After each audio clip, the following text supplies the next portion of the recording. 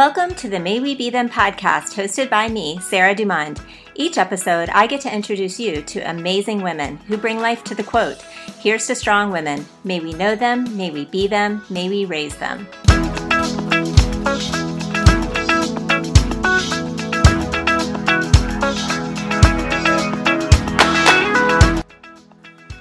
Hey guys, it's me. I'm back with another new podcast. I'm so excited. I managed to get another one done in less than a week, and this one I'm super excited to bring to you. Today's guest is known by many and loved by all. She for sure is one of the first people that I thought of when I started making my initial list of people that I wanted to have on. Not only do I love and respect and admire her in her professional role, but I also have just mad respect for the way that she conducts herself outside of her career. I literally tell her every time I see her, she'll laugh when she hears me say that because she knows it's true. I tell her every time I see her that her relationship with her adult kids is the stuff of dreams. I just admire it so much. She knows that I aim to almost pretty much carbon copy that relationship with my own kids. That's like a goal of mine. Carla Moyer is officially the head of middle school at Cannon School in Concord, North Carolina. And if you're recognizing a theme here, you would be correct. I've had several people on here from this fabulous school, and there's a reason. It's a pretty great place, full of pretty great people. So she's the head of middle school. Head of middle school is synonymous with being the principal of the middle school, which I know at a lot of schools, well, I would guess probably isn't always the most beloved of positions. But I can tell you unequivocally that there is not a student, a parent, a faculty member, really anyone that has a bad word to say about this woman. She's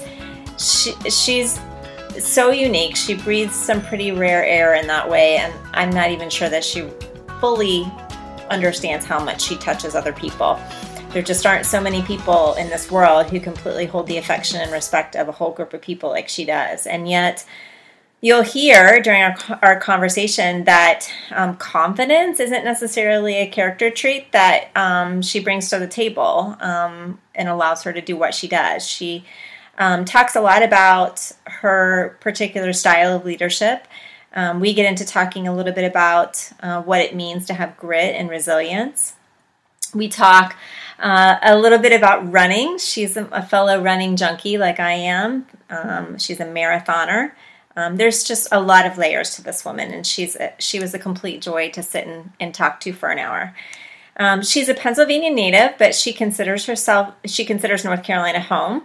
She's a lifelong educator and mentor to many. She's the proud mom of 2 millennials, Kenzie and Tully. She's the wife of a supportive husband, Pat, and her relationship with Pat, honestly, that could be a whole separate podcast in and of itself. It's just so cool. She's an avid reader. Your jaw will drop when you hear how often or how much she reads.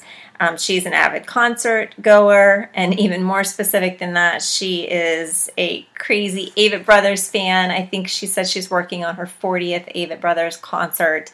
I'm not sure that there is a more devoted Avett Brothers fan than I'm aware of anyway. So anyhow, sit back, relax, and I know you're going to enjoy my conversation with Carla Moyer. Hi, Carla. Hi, Sarah. Thank you for being here. Thanks for having me. This is fun. Yeah, you came out on a very rainy night. We thought it was hailing. It turned out it wasn't. Not quite. It sure looked like it, though. Well, we are going to jump right into the Q&A here. And what I like to do with most people is just give everybody a little window into your background, like all the way back. So I know you're from Pennsylvania. I'm not sure if that's where you're originally from or whether that's just where you spent a lot of time, but take me back to the very beginning and tell me where you grew up, what your family was like all little Carla. Little Carla. Okay. Yeah. Little Carla grew up in Allentown, Pennsylvania. So if you've heard the Billy Joel song, Allentown, that's where everybody tends to remember Allentown. So Eastern Pennsylvania, grew up with a younger sister, and my mother was a nurse before I was born. So she worked long before I was born, and then worked again after I was born. So she's always been a working mom her whole life. Yeah. My father was a musician, so my grandfather also was a musician. Oh my gosh. My grandfather, this is a really interesting story. He was a truck driver by day, and a piano bar player at night. And oh my gosh. The legend is he never read any music. He could just play by ear. Wow. He was really amazing. We do have a few recordings, which is fun. Wow. So my father was a musician. He owned a guitar store, basically a music store. Wow. So, and my sister and I grew up together about 2 years apart from one another. Had extended You're older family. or you're younger? I'm the older one. Okay. She's younger.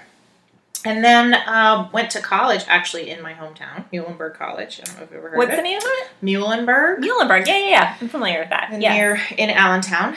And I met Pat. That's a really long story for another time. But I met Pat when I was around 17 or 18. Okay. And he was going to a local college nearby, so we met. So soon after I graduated from college, we moved to Raleigh, where Pat was going to get his PhD. Okay. So we moved from Pennsylvania to Raleigh, got married. I was super young. I was 22 when I got married. I was such a baby. Yeah. I look back on that and think, oh my goodness. I'm going to to just say so young. It worked out. Okay. It worked out. 32 years this summer. Yeah. We're celebrating this month, actually. So moved to Raleigh, spent 5 or 6 years teaching middle school in Raleigh. And then when Pat got his PhD, he got his first job in California. Oh, okay. And so we moved to Santa Clara, California, which is in the Bay Area, so the northern part of California. So we moved there, lived there just long enough to have 2 children. So both of my kids were born in California. They are California. Oh, cool. Tully left when he was, I think, 17 days old or something crazy. So Pat was with a startup company in Silicon Valley and decided that life was not what we wanted for 2 children. He was traveling all the time. He was working 24/7 and decided that was not the path he wanted to take. Yep. Decided to move into academia. So he got a job in Brooklyn. Oh, wow. So off we went, 2 kids under the age of 2. Complete opposite coast. Complete opposite coast. And Staten Island is a really, really interesting place. We had a 700 square foot apartment, 1 car. Oh my gosh.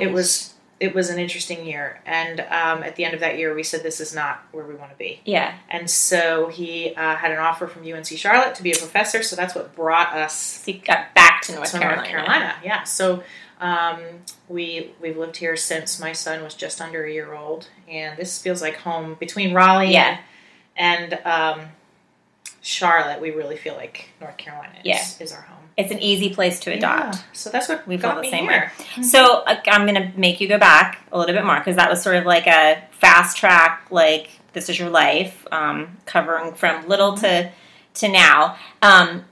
Tell me how your interest in teaching developed. Was that something that you always knew you wanted to do? Mm-hmm. And if not, when did that develop? Yeah. I've been playing school since I was 3. Oh. I mean, I'm one of those people who I loved being in school. Yeah. I love the whole concept of school. I love learning. I still get excited about new school supplies at the beginning of the year. I'm just a school nerd. So I have always wanted to be a teacher and went to college with that intent. It was really interesting when I was an undergrad. I was a math major. So at my college, you do a math major and then you student teach and you add that to your role. And so many people tried to talk me out of becoming a teacher. Oh. Why do you want to become a teacher? You can do this. You can You're so bright. You can do anything. Yeah. Right. Mm-hmm. And they just tried to go to grad school. You're so successful in your math classes. Why don't you go to grad school? I said, no, I really want to teach. Yeah. And I was a little burned out after undergrad. I had just worked so hard and my one regret in life is not having more fun in college than I had. Girl, you and me both. Yeah.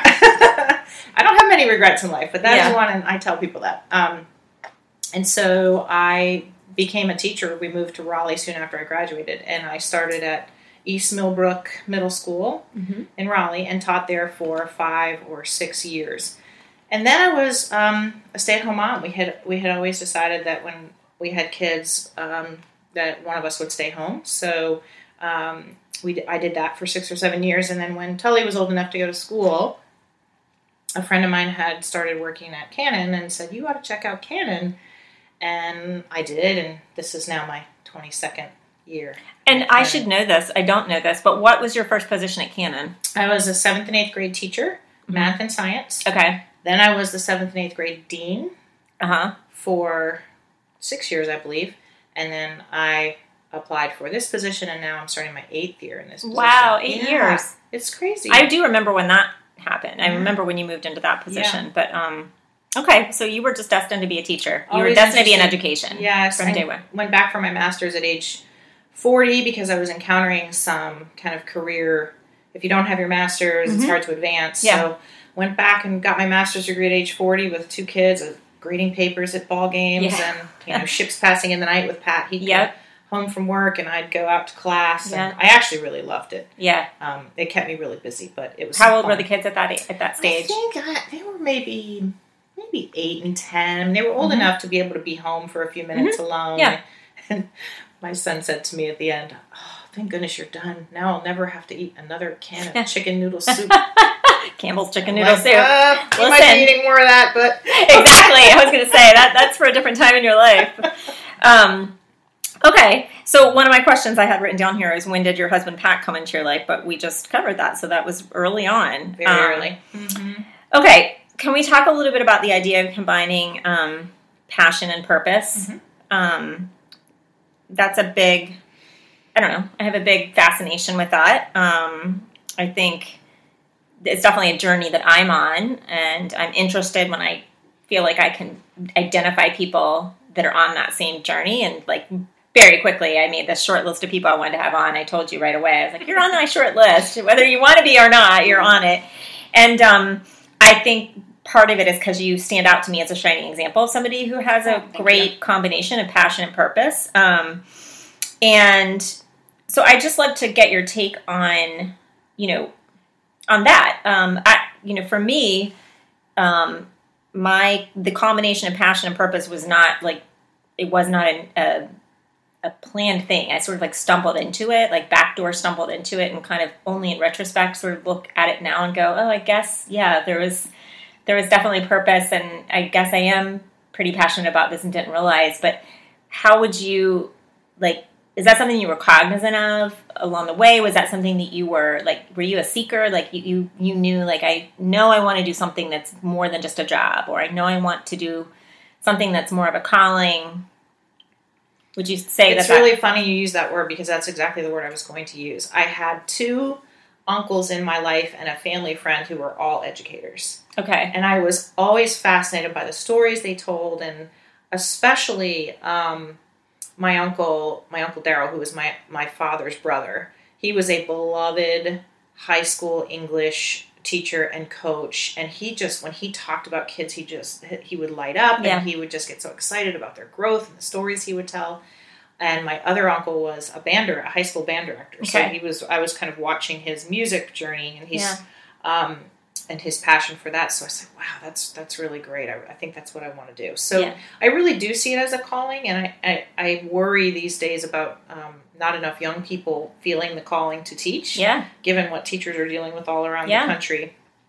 But it definitely was a calling. And once you start doing something you love, and you just feel that, you just want to continue it. And when I was first hired, the person who hired me said, "Where do you see yourself in 10 years? And I said, honestly, I see myself in the classroom in 10 years because I love it that much. And I was in the classroom 10 years after he asked me that.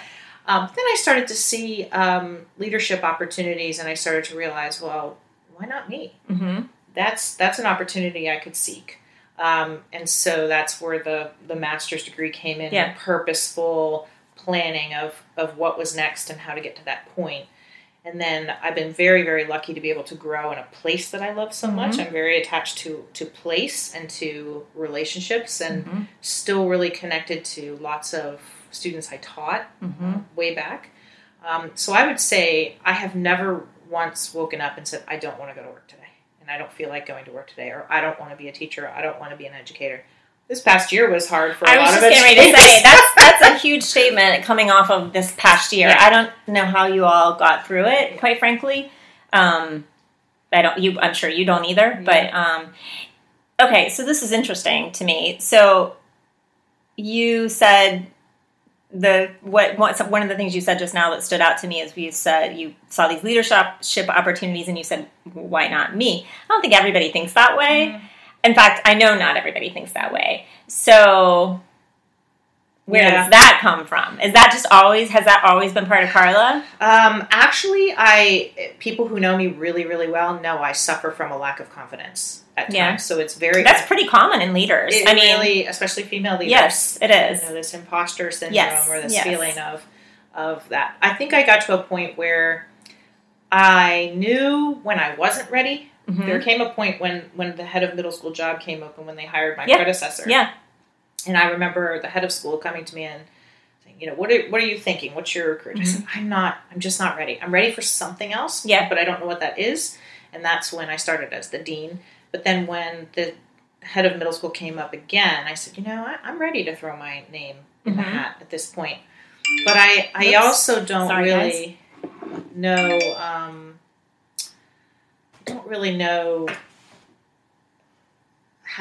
what the next thing is for me. Like right now, I don't really have a vision for what is next for me. Being where I am with my age, how close I am to retirement, what I would like to do in a school. Does a head of school appeal to me? Is it something in admission work? Is it something completely in higher ed? Is it something completely outside of education? So I can't see myself ever leaving education, but I don't have this undying confidence that says, I'm going to go for this and I'm going to nail it. I really have to do a lot of positive self-talk.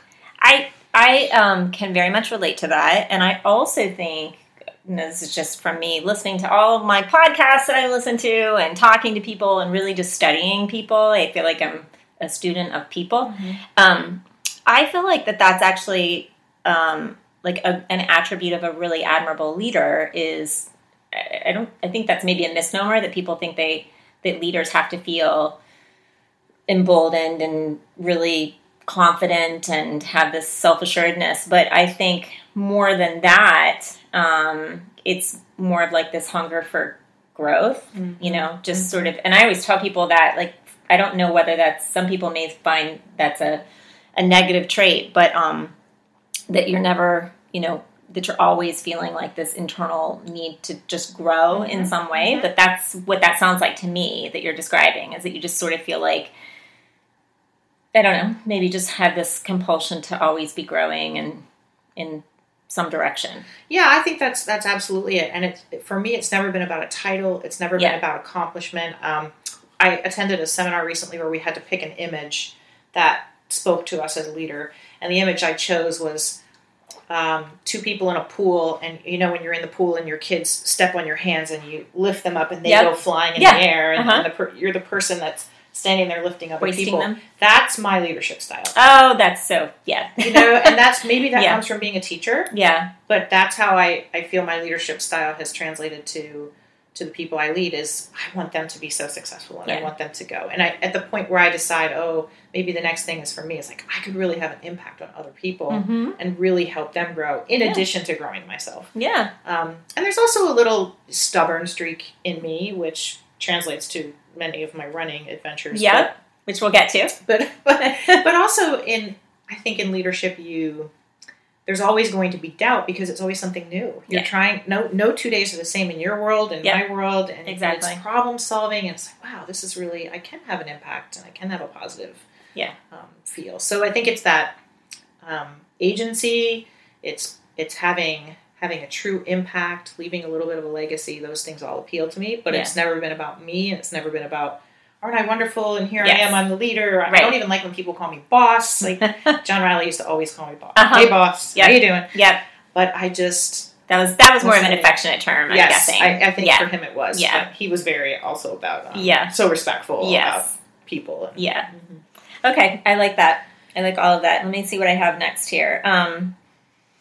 All right, so we just talked about the fact that we came off what I have to imagine is, you couldn't have had a harder year than this past year in your career. Would you agree? Like, I'm not really sure that there would be anything that would qualify as that harder than what we just came off of. So if there were ever a year that called for other qualities of grit and resilience, this would have been the year. So, by the way, have you read the book Grit?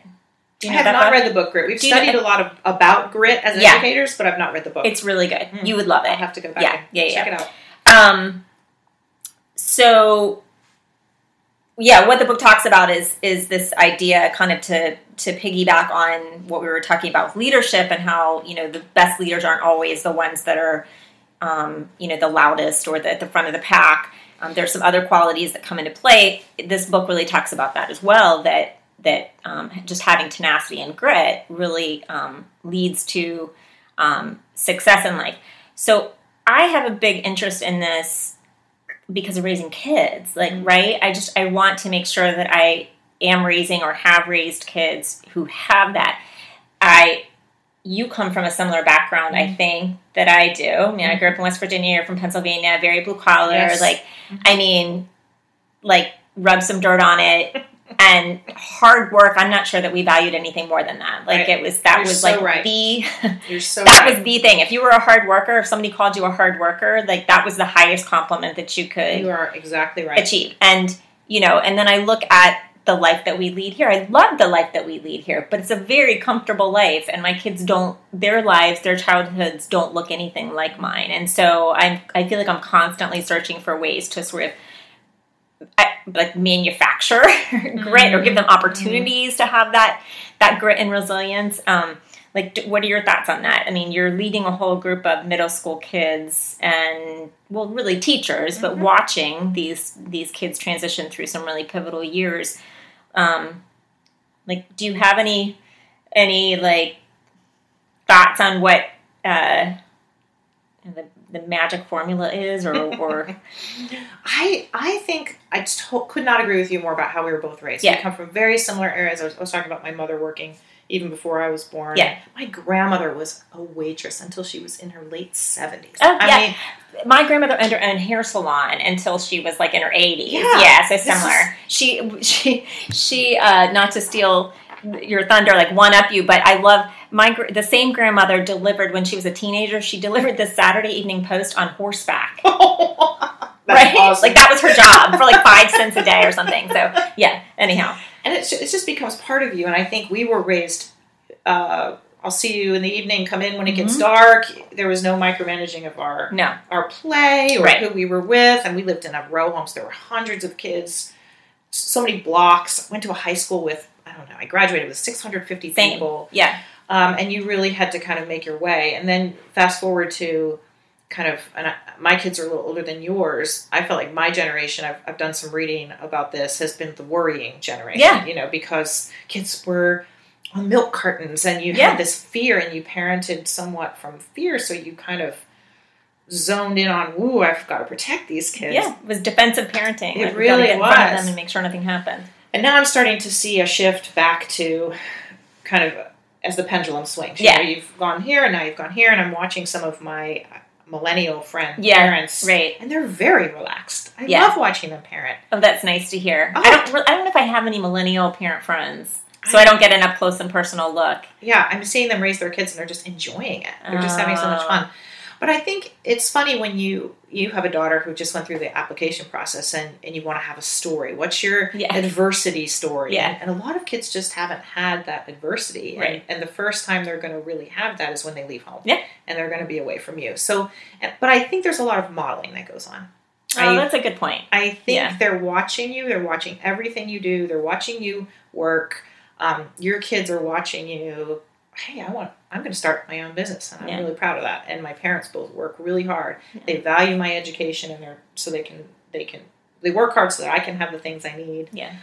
You have them surrounded by so many great kids in their athletics outside of school or whatever their activities are. Yeah.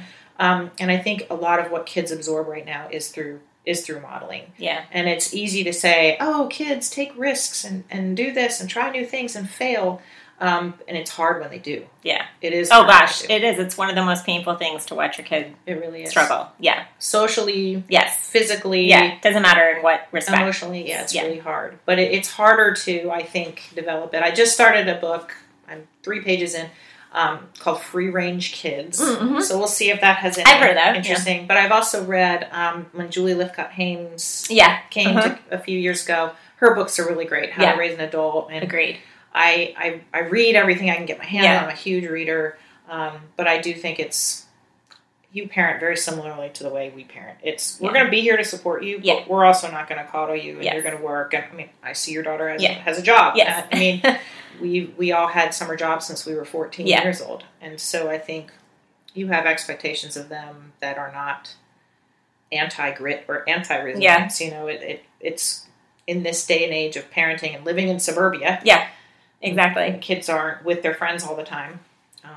I think they're taking a lot in. I like that point about modeling. I'm going to write that down because that's a good reminder to me. I mean, not that I'm going to change anything, but just when I start worrying that I'm not doing enough. Or okay, this is maybe a good lead-in because we're on the parenting discussion, and so you probably know where I'm going to go with this next, because I feel like every time I run into you, I'm like, I want to bottle up what you have, and can I just recreate exactly what you and Pat have done with your kids and just pour it over top of my family? You have one of the coolest relationships, at least, I mean, you know, it's only what I see from, you know, pictures and hear about stories, but I love the relationship that you have with your adult kids. I love it. Like, it seems like a genuine, like, you all love being together.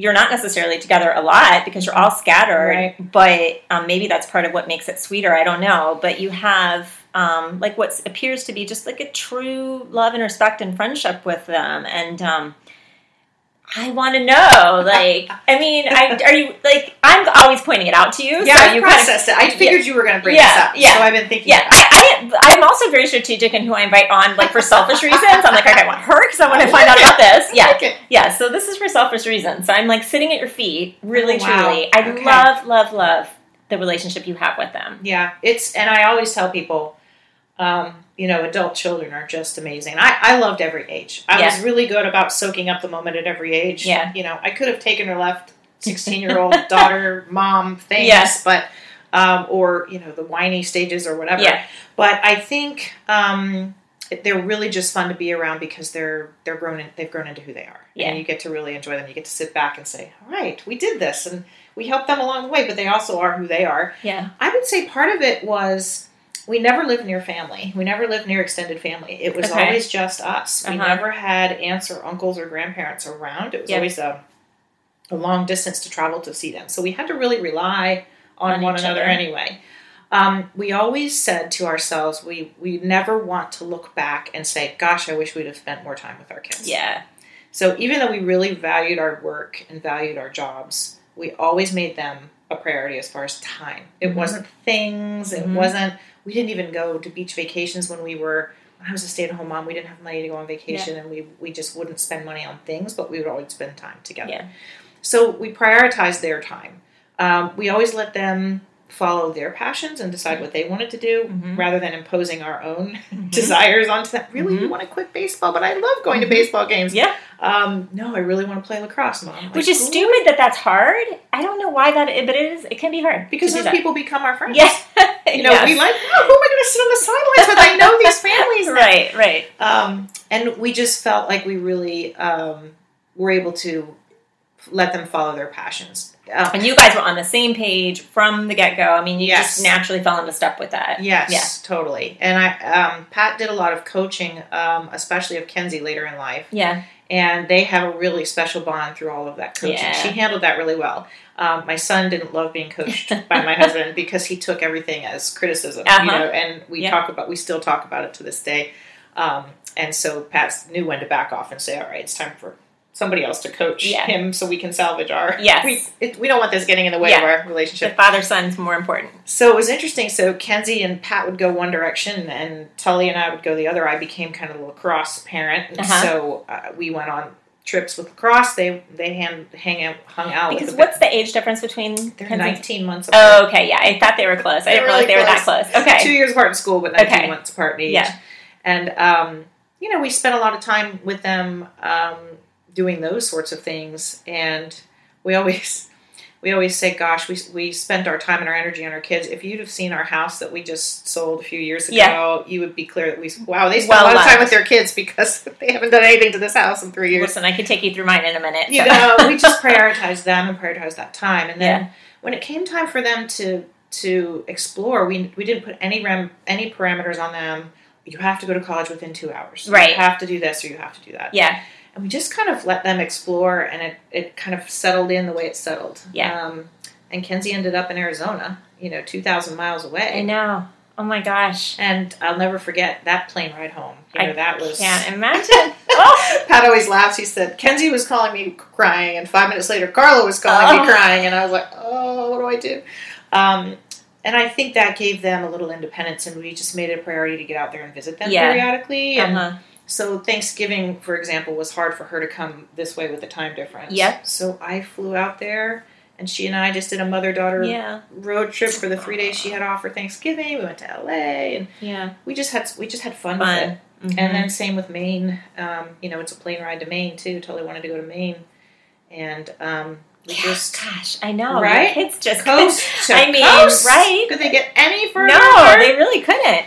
And so we just have really enjoyed that. And now Kenzie has settled there, and Tully is settled in New York City. He'll be in New York City for the foreseeable future. And now, I will say the last time the four of us together was this recent vacation. And before that, it had been 6 years since we'd taken a family vacation. So what you see is a lot of, we're visiting Kenzie, we're visiting Tully, or three of us are one place, but very rarely will you see the four of us. So that's really sad. But see, even that I think is like, it's not sad. It just, it's coordinating. But, so some people would, I would not have known that, I guess is the point I'm making, right? Like, I don't get that vibe from you, like, oh, it's so hard, our kids are all spread out. I mean, you could be that way, right? Like, we haven't had a family vacation in 5 years, we haven't all been in the same place. Instead, the only thing I get from you is, I went out and ran this half marathon with my daughter, it was so fun. Or, I went out and just you by yourself and hung out with New York City with your son, just for a couple of days. Like, that's what I get from you. So that's my goal. And like, I don't know, it's like this, you can very much see that you just enjoy your kids. You just enjoy them. We do, and we try not to put any guilt on anybody. Yeah, I think that's definitely got to be a key component. It is, and something like Thanksgiving, where we say, gosh, are you coming, can we fly you home for Thanksgiving? And Tully would always have exams right after Thanksgiving. He'd say, I really, if I come home, I will be really struggling for exams. I'm going to have dinner with my friend here in Maine. And we were like, great, that sounds awesome. Can we send some food to their house? Like, whatever. We just tried never to put any guilt trips on them. Yeah. We got that a little bit. Yeah. Living away from people. So you knew what you didn't want. We knew what we didn't want to do. And we just make the effort. And they've been super, super appreciative of everything and really gracious to, when we visit them. And we're together for days. Yeah. Poor Kenzie had, until she bought a house a year ago, but she had an apartment, and I was there. We were on her couch with our suitcase in the middle of her little 800 square foot apartment, and she was very tolerant and very good about putting up with us. But we also tried to really get to know their friends. Yeah. That's another really wonderful thing. I pick up on that. Yeah, I do pick up on that too. Yeah, talk about that a little. So I always said you can look at this two different ways. One piece of advice I give people is let other people help you raise your kids. I agree with that so much. Let the coach ride them in practice. Yep. Let the mom of their friend be the one they're talking to, even if they're not talking to you. And it's okay. Yep. And it's so important. And they're forming healthy relationships outside of your family. Yep. And we never placed any sort of pressure or guilt on them to not do that. Yes. So they have all these wonderful second parents. And everywhere, which is great. And you have all these wonderful second children. That's the other piece. Yeah. It goes kind of the other way. Yeah. We were the kid house.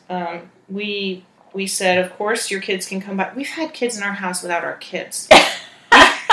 Tully said, hey, my friends are on a road trip from college. Can they stay at the house? They're on their way just for one. I'm like, absolutely. I mean, I don't know that there's a bigger compliment. Right? Like, I mean, if your parents are cool enough to send your friends. So we just always made sure we were that house. Yeah. And we just, yes, of course, bring some friends. And anytime we'd go to college, and this is a good note for you, is when you go to visit her at college, you say, we're going to take you out to dinner, bring 3 or 4 friends. Yeah. And then you slowly kind of get to know these kids. Yeah. And then you get a little glimpse into their world without having to interrogate them. Yes. Yeah. The other kids will talk more freely. The other version of that I've said, and this is like, I don't know if this sounds weird, but I was like, I secretly kind of hope her roommate, she doesn't find out who her roommate is until the last week of July. I was like, I kind of hope she's from like Oregon or something, because then we can be like the house that she brings her Oregon roommate to, you know, like, because she can't fly home all the time, you know, like that's what I would love to do. Exactly what you're describing. And I still do that. Yeah. I mean, I don't know if you saw, you probably haven't been on social media today, but last night we met one of Kenzie's friends from high school. We've been trying to get together for a long time because he keeps saying, I want to see you guys, want to see you. And we had dinner with her friend from high school without our kids being around. So that happens. This is a funny story. I came home from work one day and I had all these kids in my living room. I'm like, hi guys. Like, hi. So where's Kenzie and Tully? Oh, they went to cook out to get milkshakes. They'll be right back. And there were other people's children sitting in my living room. Out. I love it. Okay. Oh, that's such a huge compliment. That's such a huge compliment. Yeah. But we've made a conscious effort to do that. Yeah. Of course, at Canon it was easy. I taught a lot of the kids in their grade for better or for worse for my children. But I knew a lot of people from high school, and then college. We just really made an effort to get to know them and just on their kids' terms. Yeah. And then now that now that Kenzie's an adult, when we go to Phoenix, it's just a thing. Yeah. We get together with these 2 or 3 people, and we go out to dinner, and we even have a restaurant that we for the one friend. It's this restaurant, and so it's super fun. And then when they have significant others, then that's a whole other adds another layer of Well, let that be a feather in your cap, because it's just something I will forever, ever, ever admire about you guys. Like, it's like blindingly obvious, and I admire it and secretly covet it. And it starts with what you're doing right now. I mean, you're doing so many things the same way. You're spending time with them. You let them pursue their interests. You're there for them, but you're not doing things for them. I mean, you're planting the seeds. That's a good way to put it. Planting the seeds. Mm-hmm. Okay. You're more than just a mom. Also more than just a teacher. So I want to shift gears next and talk about running. Oh boy. Okay. Yay. So I don't remember what it was. I don't know, maybe 4 or 5 years ago. I don't know. I guess it was probably sometime when Anna came to middle school, when we discovered that we had that shared passion. I don't think I knew that you were even involved in the UCR, or not the UCR, but the Run for Your Life group. Maybe I did, maybe I didn't, but I think it just came up in conversation one day, and I think maybe it was around the time when you had first started, right? I don't know. Tell me about when you got into it, how you got into it. So I was not an exerciser my whole life. I didn't play sports. I was in the marching band. So I was not I didn't grow up an athlete. I'm very uncoordinated. In college, I started teaching aerobics, if you can believe that. Oh, yeah. Spandex, Step aerobics. Oh, yeah. You think about 1980s flash dance. Listen, that was it. Yeah. Get it. So I started exercising just because I am not a naturally... I don't have great genes as far as the body weight. So it's just been, frankly, a constant struggle my whole life. Uh-huh. So I said, I've got to do something that's accessible. I'm a busy person. Yeah. It's got to be fun. I'm a social exerciser. Yeah. So at age 48, I joined the Run Fit. But what was it that made you join? Had you gone in there to buy shoes and you saw a little flyer? I used to buy Runner's World magazine when I wasn't even a runner, because I found it so inspiring. Yeah, it is very inspiring. I would read that magazine. And then here's the clincher I always credit. Cassie Calvert, who was a friend of my daughter's. Oh, yeah. She ran her first marathon, and Kenzie happened to be home from college, and she said, let's go root Cassie on at the finish line. So we stood... You spectated at a marathon. Oh my gosh, we stood at the finish line and watched these people finish a marathon. And you're like, I'm getting tears right now. I'm getting chills, yeah. I was like, whoa, this is amazing. And just the support and the positivity. And of course, here comes fit Cassie across the finish line looking like she never ran. All different body types, right? Gosh. Like, I was like, oh, I look like that person. That could be me. Yeah, there's not like one runner type. Yes. Right. So I got very inspired. Okay, that makes sense. And then I would go into Run for Your Life to buy shoes and be a little like, oh, I'm going to start running, right? Yeah. And it's hard to do anything. I like accountability, and I like, you have to show up at this time, here it is. And of course, Pat is super supportive of all that, because he has been an athlete his whole life. I figured, it's part of who he is. So he's super supportive of that. So join the run group, join Run Fit, and you start running a 5K. So I ran my first 5K. I thought, Yeah. I have arrived, right? Yeah. Then you join the group again and again, and you think, okay, what's next? And then your running peers just push you into these, Yeah. hey, we're doing it's this. peer pressure of the best kind, You right? can do it. Yeah. It's a 10K. Oh my God, 6 miles? Oh my gosh. So you just get into it and you get all of this great mojo, and then you start going to destinations to Yes. run, and then you just get so excited about it. Yeah. And then, of course, after half marathons, then the next thing is a marathon. So, Yeah. which I said I would never do, but I did. I think most people who run a marathon said at one point they would never do one. Yeah. So what was that experience like? Oh my gosh, that was something. The training well, first of all, people need to understand and I'm not saying this to be self-deprecating, it's just reality. I am a slow runner. I'm a 13, 14 minute per mile pace, right? Great. Still a runner. Yeah. I walk many times. So it takes me about 3 hours to finish a half marathon. Yeah. If I come in under 3 hours, I'm pumped. Great. And so I knew a marathon was going to take a long time. Mhm. And it was the hardest thing I've ever put myself through, physically and mentally. It's, oh my almost gosh. more so mentally. What you talk yourself out of things, you talk yourself into things. You have to figure out when to eat, when to sleep, what am I going to wear? Well, I can't go this place Friday night because I have 8 miles next morning. I mean, it just became a job, but it was very rewarding to complete it. Yeah. And then, of course, we had and it was Chicago? It was Chicago. Mm-hmm. And we had a very sad experience at school where Yeah. we lost a beloved Yes. teacher.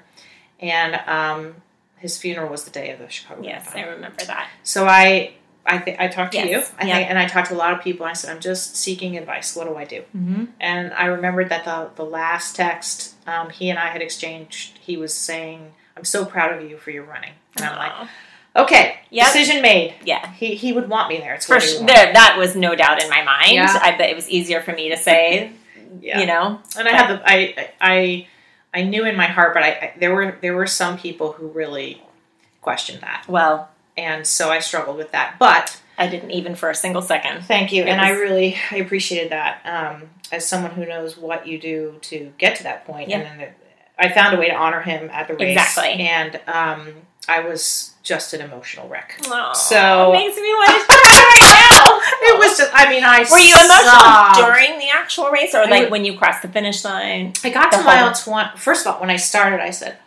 I'm running I might have had a few curse words in there, but I am running the Chicago Marathon. Oh Yep. my gosh. Yep. And then you just get caught up in it, and it's just so amazing. And the crowd support is incredible. And so you get halfway through, and some of our people from Run for Your Life had just gone to spectate. Oh. And they were waiting for me at the halfway On the point course. with my food, and it was so cool. And I got to mile 20, and I'm like, I'm going to do this. Yeah, it's like becoming real. I'm going to do it. And then the last mile, you're just running up. Is it Michigan Avenue? Michigan Avenue. And the wind is just, I mean, the tables are all blown over. The bananas are all over the ground.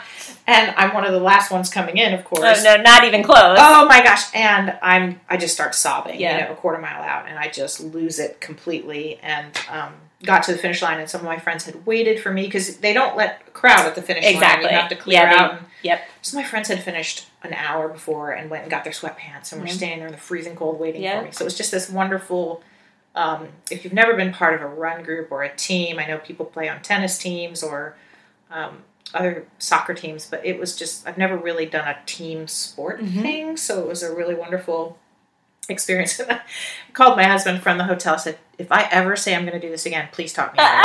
I never want to do this again. This was so hard.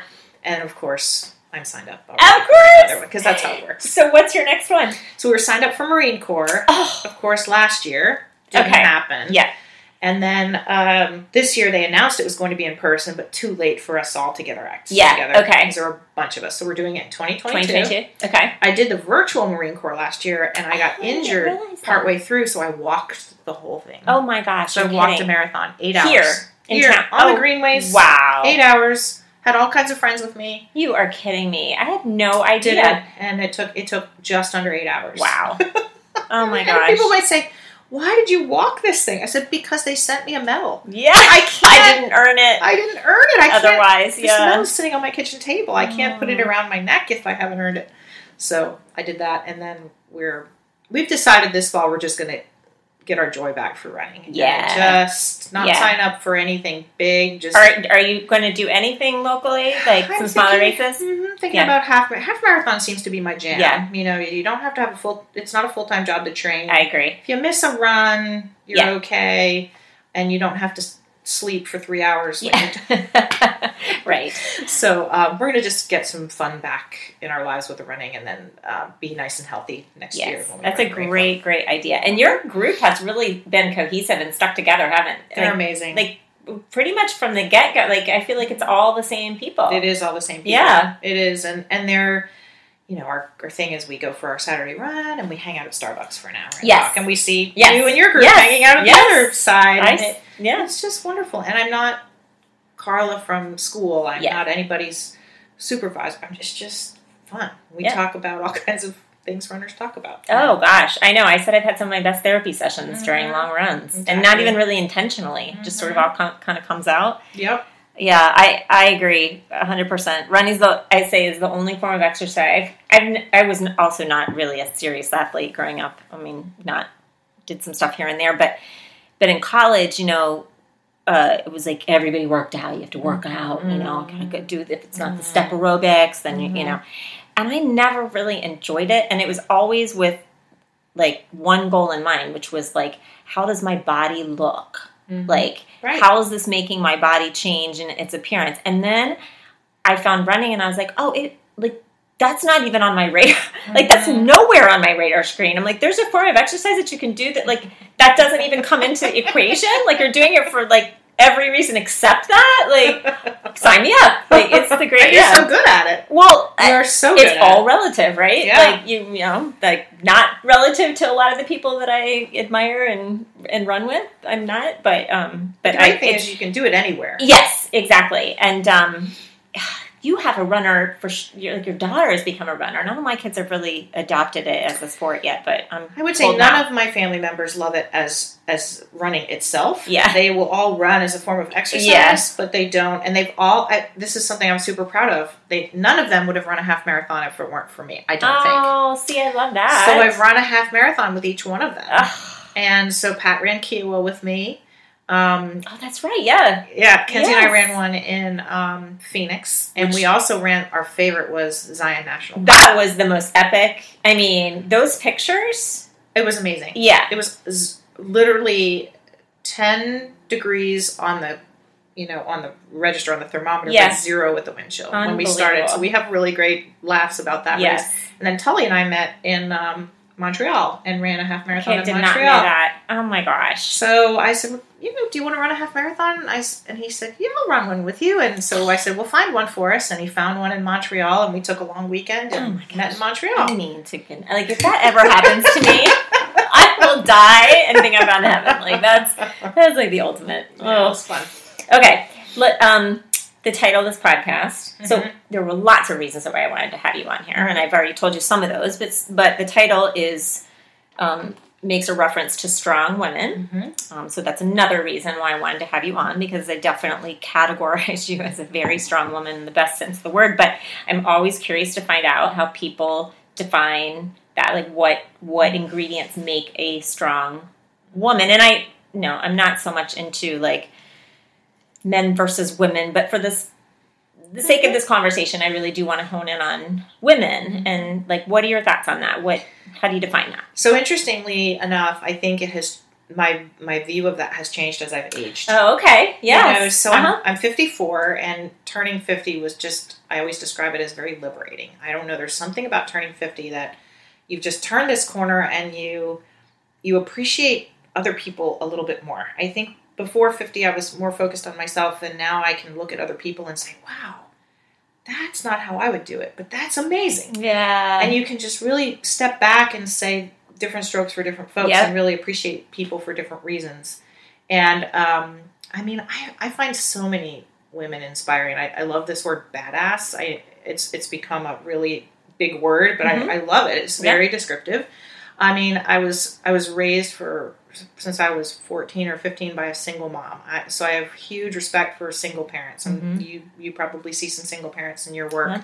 And what they have to do as single parents, and especially a single mom. In a category by itself. Yeah. And so, people who have to just figure things out, people who are in careers that aren't traditionally maybe female oriented, and people have had to be a little more scrappy to get there, and the grit and determination that it takes, and the confidence. Yes. I think a strong woman is a confident woman, and maybe because that's something I don't always have. Yeah. I need people around me to say, of course you can do this. Let's go for it. Go for it. Go for it. I think when I see a woman who has confidence, it's very appealing to me. I just think, wow, how did they get that confident? I would love to be that confident. I think women who say anything like, I'm just going to go for it. I don't know what's going to happen. I just love it. People who are saying, this is so open-ended. I don't know where this is going to land, but I'm going to take this risk and I'm going to go for it. That takes a really important kind of strength. I think sometimes the quieter, stronger, silent types, they can get overseen as far as being strong people. I agree. But I think sometimes the ability to say less and just hang back and be that strong, steady presence may get overlooked as a strong woman. But people who don't need to be out in the front waving and again under the radar. People who have, I think of parents with kids with special needs. Again, that's something you see. I mean, how strong are those? Yeah, that's parents again in a category by itself. And how much they have to advocate and still advocate for their child and worry about their child all the time, but yet need to be kind in how they advocate, because that's going to get them where they need to be.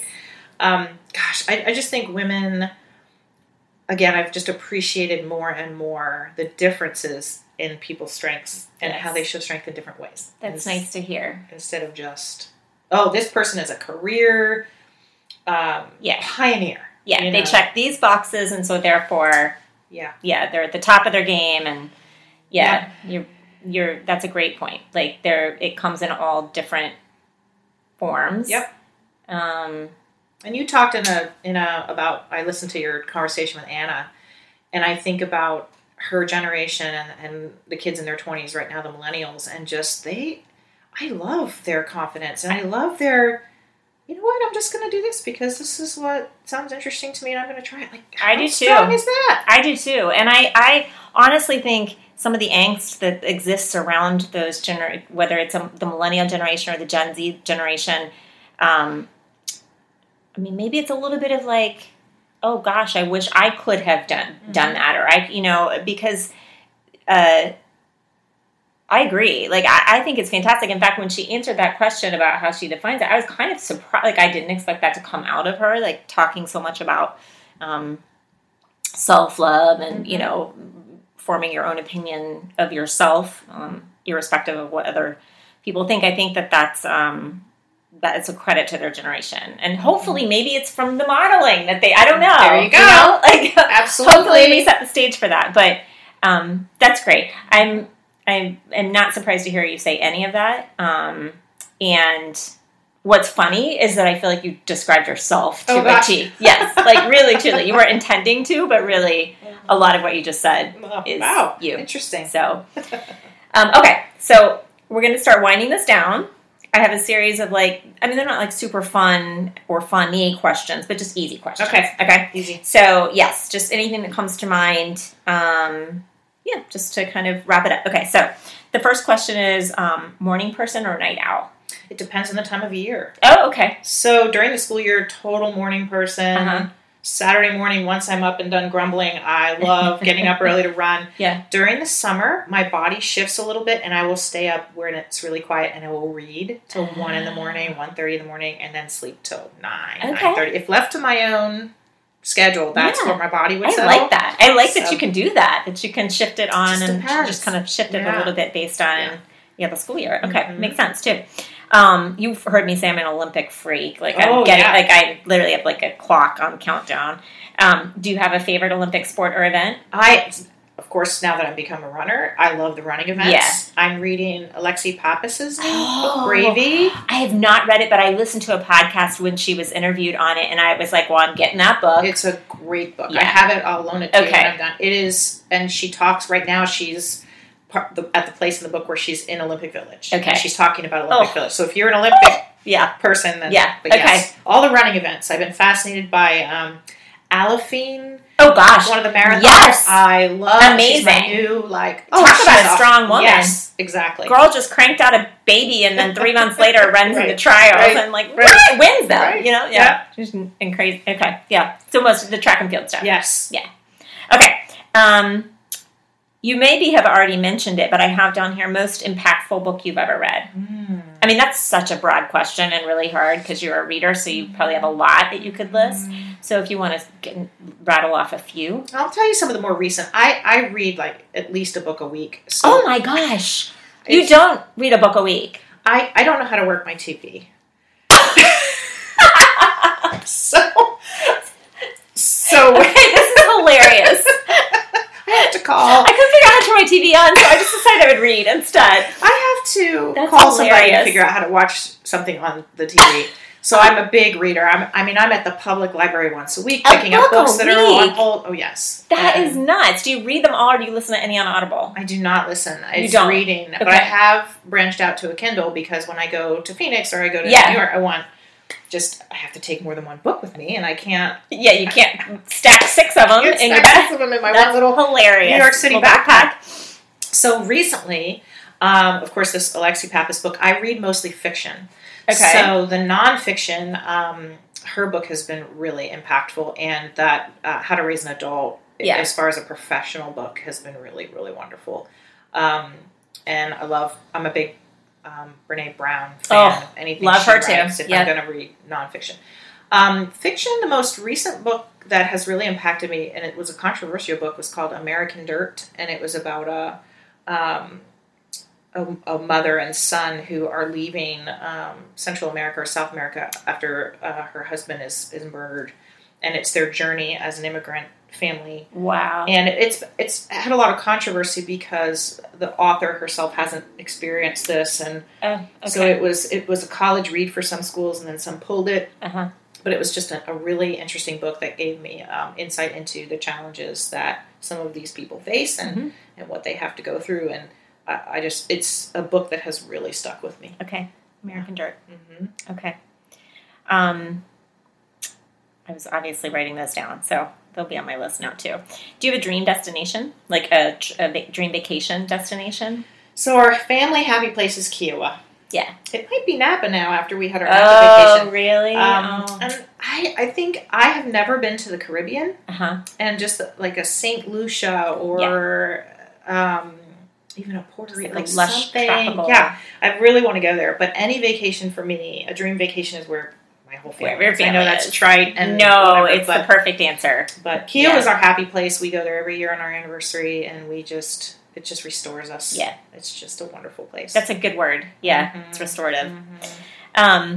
All right, so it's funny that I wrote this question down because I did not know at the time that you had this massive music background. So, listeners, she walked in my house and saw my piano and asked who played, and then proceeded to tell me that she played her whole life and almost majored in music. And so she's like a closet musician. Yeah. I don't know. Maybe you're not a closet. I don't hear you talk about it much. So anyhow, I knew you had this love of live music, right? Like, I do. Yes. So I knew that existed. So I was thinking about that when I wrote this question down, which is, what's the song or songs, couple, that when you hear it, you have to stop everything and just sing along? Okay.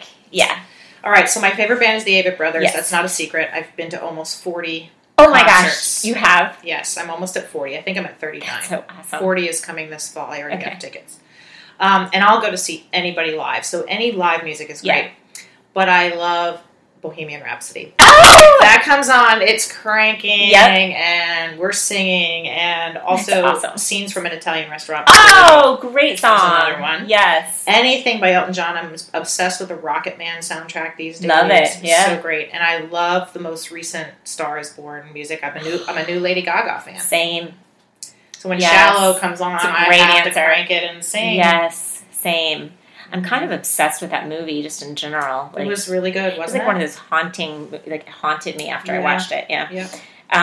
Okay, those are great songs. Okay, 2 more. I don't know if you're going to have an answer to this. If you hadn't gone into education, teaching, is there any other occupation that you could have seen yourself doing? Well, as I mentioned to you before we started recording, I almost went into music therapy. I was a big musician all the way through school. Marching band, concert band, jazz band. I used to play the piano for the 8th grade graduation. Did? When I was just the dean, but now that I have a bigger role, I have things I have to do. You have other so I jobs. Bring out that piano music, and I just really love playing piano. I often thought I would be very happy in a library, like in a university library, because I love books so much. Yeah. But I don't know. I need people. I was going to say, I need people. I really love mentoring 20-somethings. I've had a lot of kids connected to my kids, or kids for other reasons I've been mentoring who are in their 20s. Yeah. So some sort of maybe career counseling I think would be really fun. I can totally see that. Yeah. Or people who are transitioning to college or transitioning out of college. I think I would enjoy something along those lines. But it's so fun. Like, you're a lifelong server. You're a servant leader. Mm-hmm. Yes, you're of the best kind. Yeah. Okay, the very last question is kind of putting you on the spot, but the thing you're most looking forward to in the next 6 months. Oh gosh, next 6 months. Between now and the end of the calendar year. I'm so excited about a school year that looks a little more normal just for kids and teachers. Kids deserve it, teachers deserve it. Yeah. I'm so excited to see what a regular school year can look like. Yeah. But other than that, I kind of mentioned it earlier, I haven't been to a live race. And I always say the 3 things I spend my money on are plane tickets, concert tickets, and race entry fees. Yeah. And ironically enough, and maybe my money is well placed, because those are the 3 things I've really missed. Aww. So I'm looking forward to just getting on a plane and going to see family. I'm looking forward to getting back to live racing, and I'm looking forward to getting back to concerts. So all of those things will happen in the next few months. So I'm excited about that. That makes me smile. Yeah. Yeah. Oh, this is so fun. I feel like I don't even know how long this has gone on for. Almost an hour, but I'm going to let you get going, so I don't keep you all night, but thank you very much for doing this. Thank you. This was so fun. It was nice to have a long conversation with you. I know. These quick, in-passing conversations. I know. I would love to do this again, more, whatever. We don't have to record it. We'll just chat. Yeah, we'll just chat. So, but thank you very much. I really appreciate it. Thank you. Yes. All right. I think that's it. Okay. Well, that was so awesome. Carla, thank you so much for coming on the podcast, and what a delightful conversation. I got so much out of that. I know you guys enjoyed listening to it. So I'm going to go through a few little takeaways here at the end, just some highlights of our conversation. Number 1, is anyone surprised to hear that she played school from the time she was 3 years old and that she's always wanted to be a teacher? I think not. I think everyone is probably not at all surprised by that. And thank God she didn't listen to the people that were trying to talk her out of teaching. Number 2, why not me? That's a phrase that she said she uses when opportunities for leadership arise, that she'll sometimes just say, why not me? And I think that ends up being a really good strategy. Number 3, servant leadership is effective leadership. She talked about the image from the conference that she chose, the image of sort of hoisting somebody up in a pool and elevating others. And boy, what an effective way to lead others. And she does that so well. Number 4, even if our kids aren't going through adversity themselves, we can still, find ways for them to develop those qualities that we want them to have, like hard work and grit and resilience. And she reminded me that, just modeling, they're watching us live our lives. And so modeling the behaviors that we hope to see in them can be a really powerful tool. So that was a great reminder. Number 5, when it comes to raising kids, prioritizing giving them our time over giving them things creates those magical bonds that we all crave and want with our children, and ultimately leads to kids who want to spend time with us when they're older. That's key. Number 6, just enjoying your kids without strings attached, without expectations, without guilt trips. It's magic. That leads to fun things like running half marathons with your kids in fun destinations and taking fun little weekend trips with them. Honestly, like it really is key to having this amazing relationship with your adult children. Number 7, a strong woman appreciates different strengths in other women, even when they're different from their own. So she talked about how her definition of what makes a strong woman has probably changed over time and as she's gotten older. And that was one of the ways that she really felt like she would say that her definition has changed and that she's able now to just more fully appreciate differences in other women and differences in the way that they lead or differences in the choices that they make, but just appreciating them for who they are. So I think that is absolutely the sign of a strong woman. So that's it. I know you guys enjoyed that. Again, Carly, you were just such a delight to have on, and dead serious when I say I hope that we can kind of have some more conversations like this, but just not have to record them. So let's hang out. And also, oh my gosh, I listened to this back and I said the word yep or yes, I think about 5,000 times. So I gotta work on that a little bit. I gotta cut that down a little. So anyhow, that's it. I hope you guys enjoyed it, and I hope you guys have a great rest of the week, and we'll get another one of these recorded soon. All right, take care. Bye.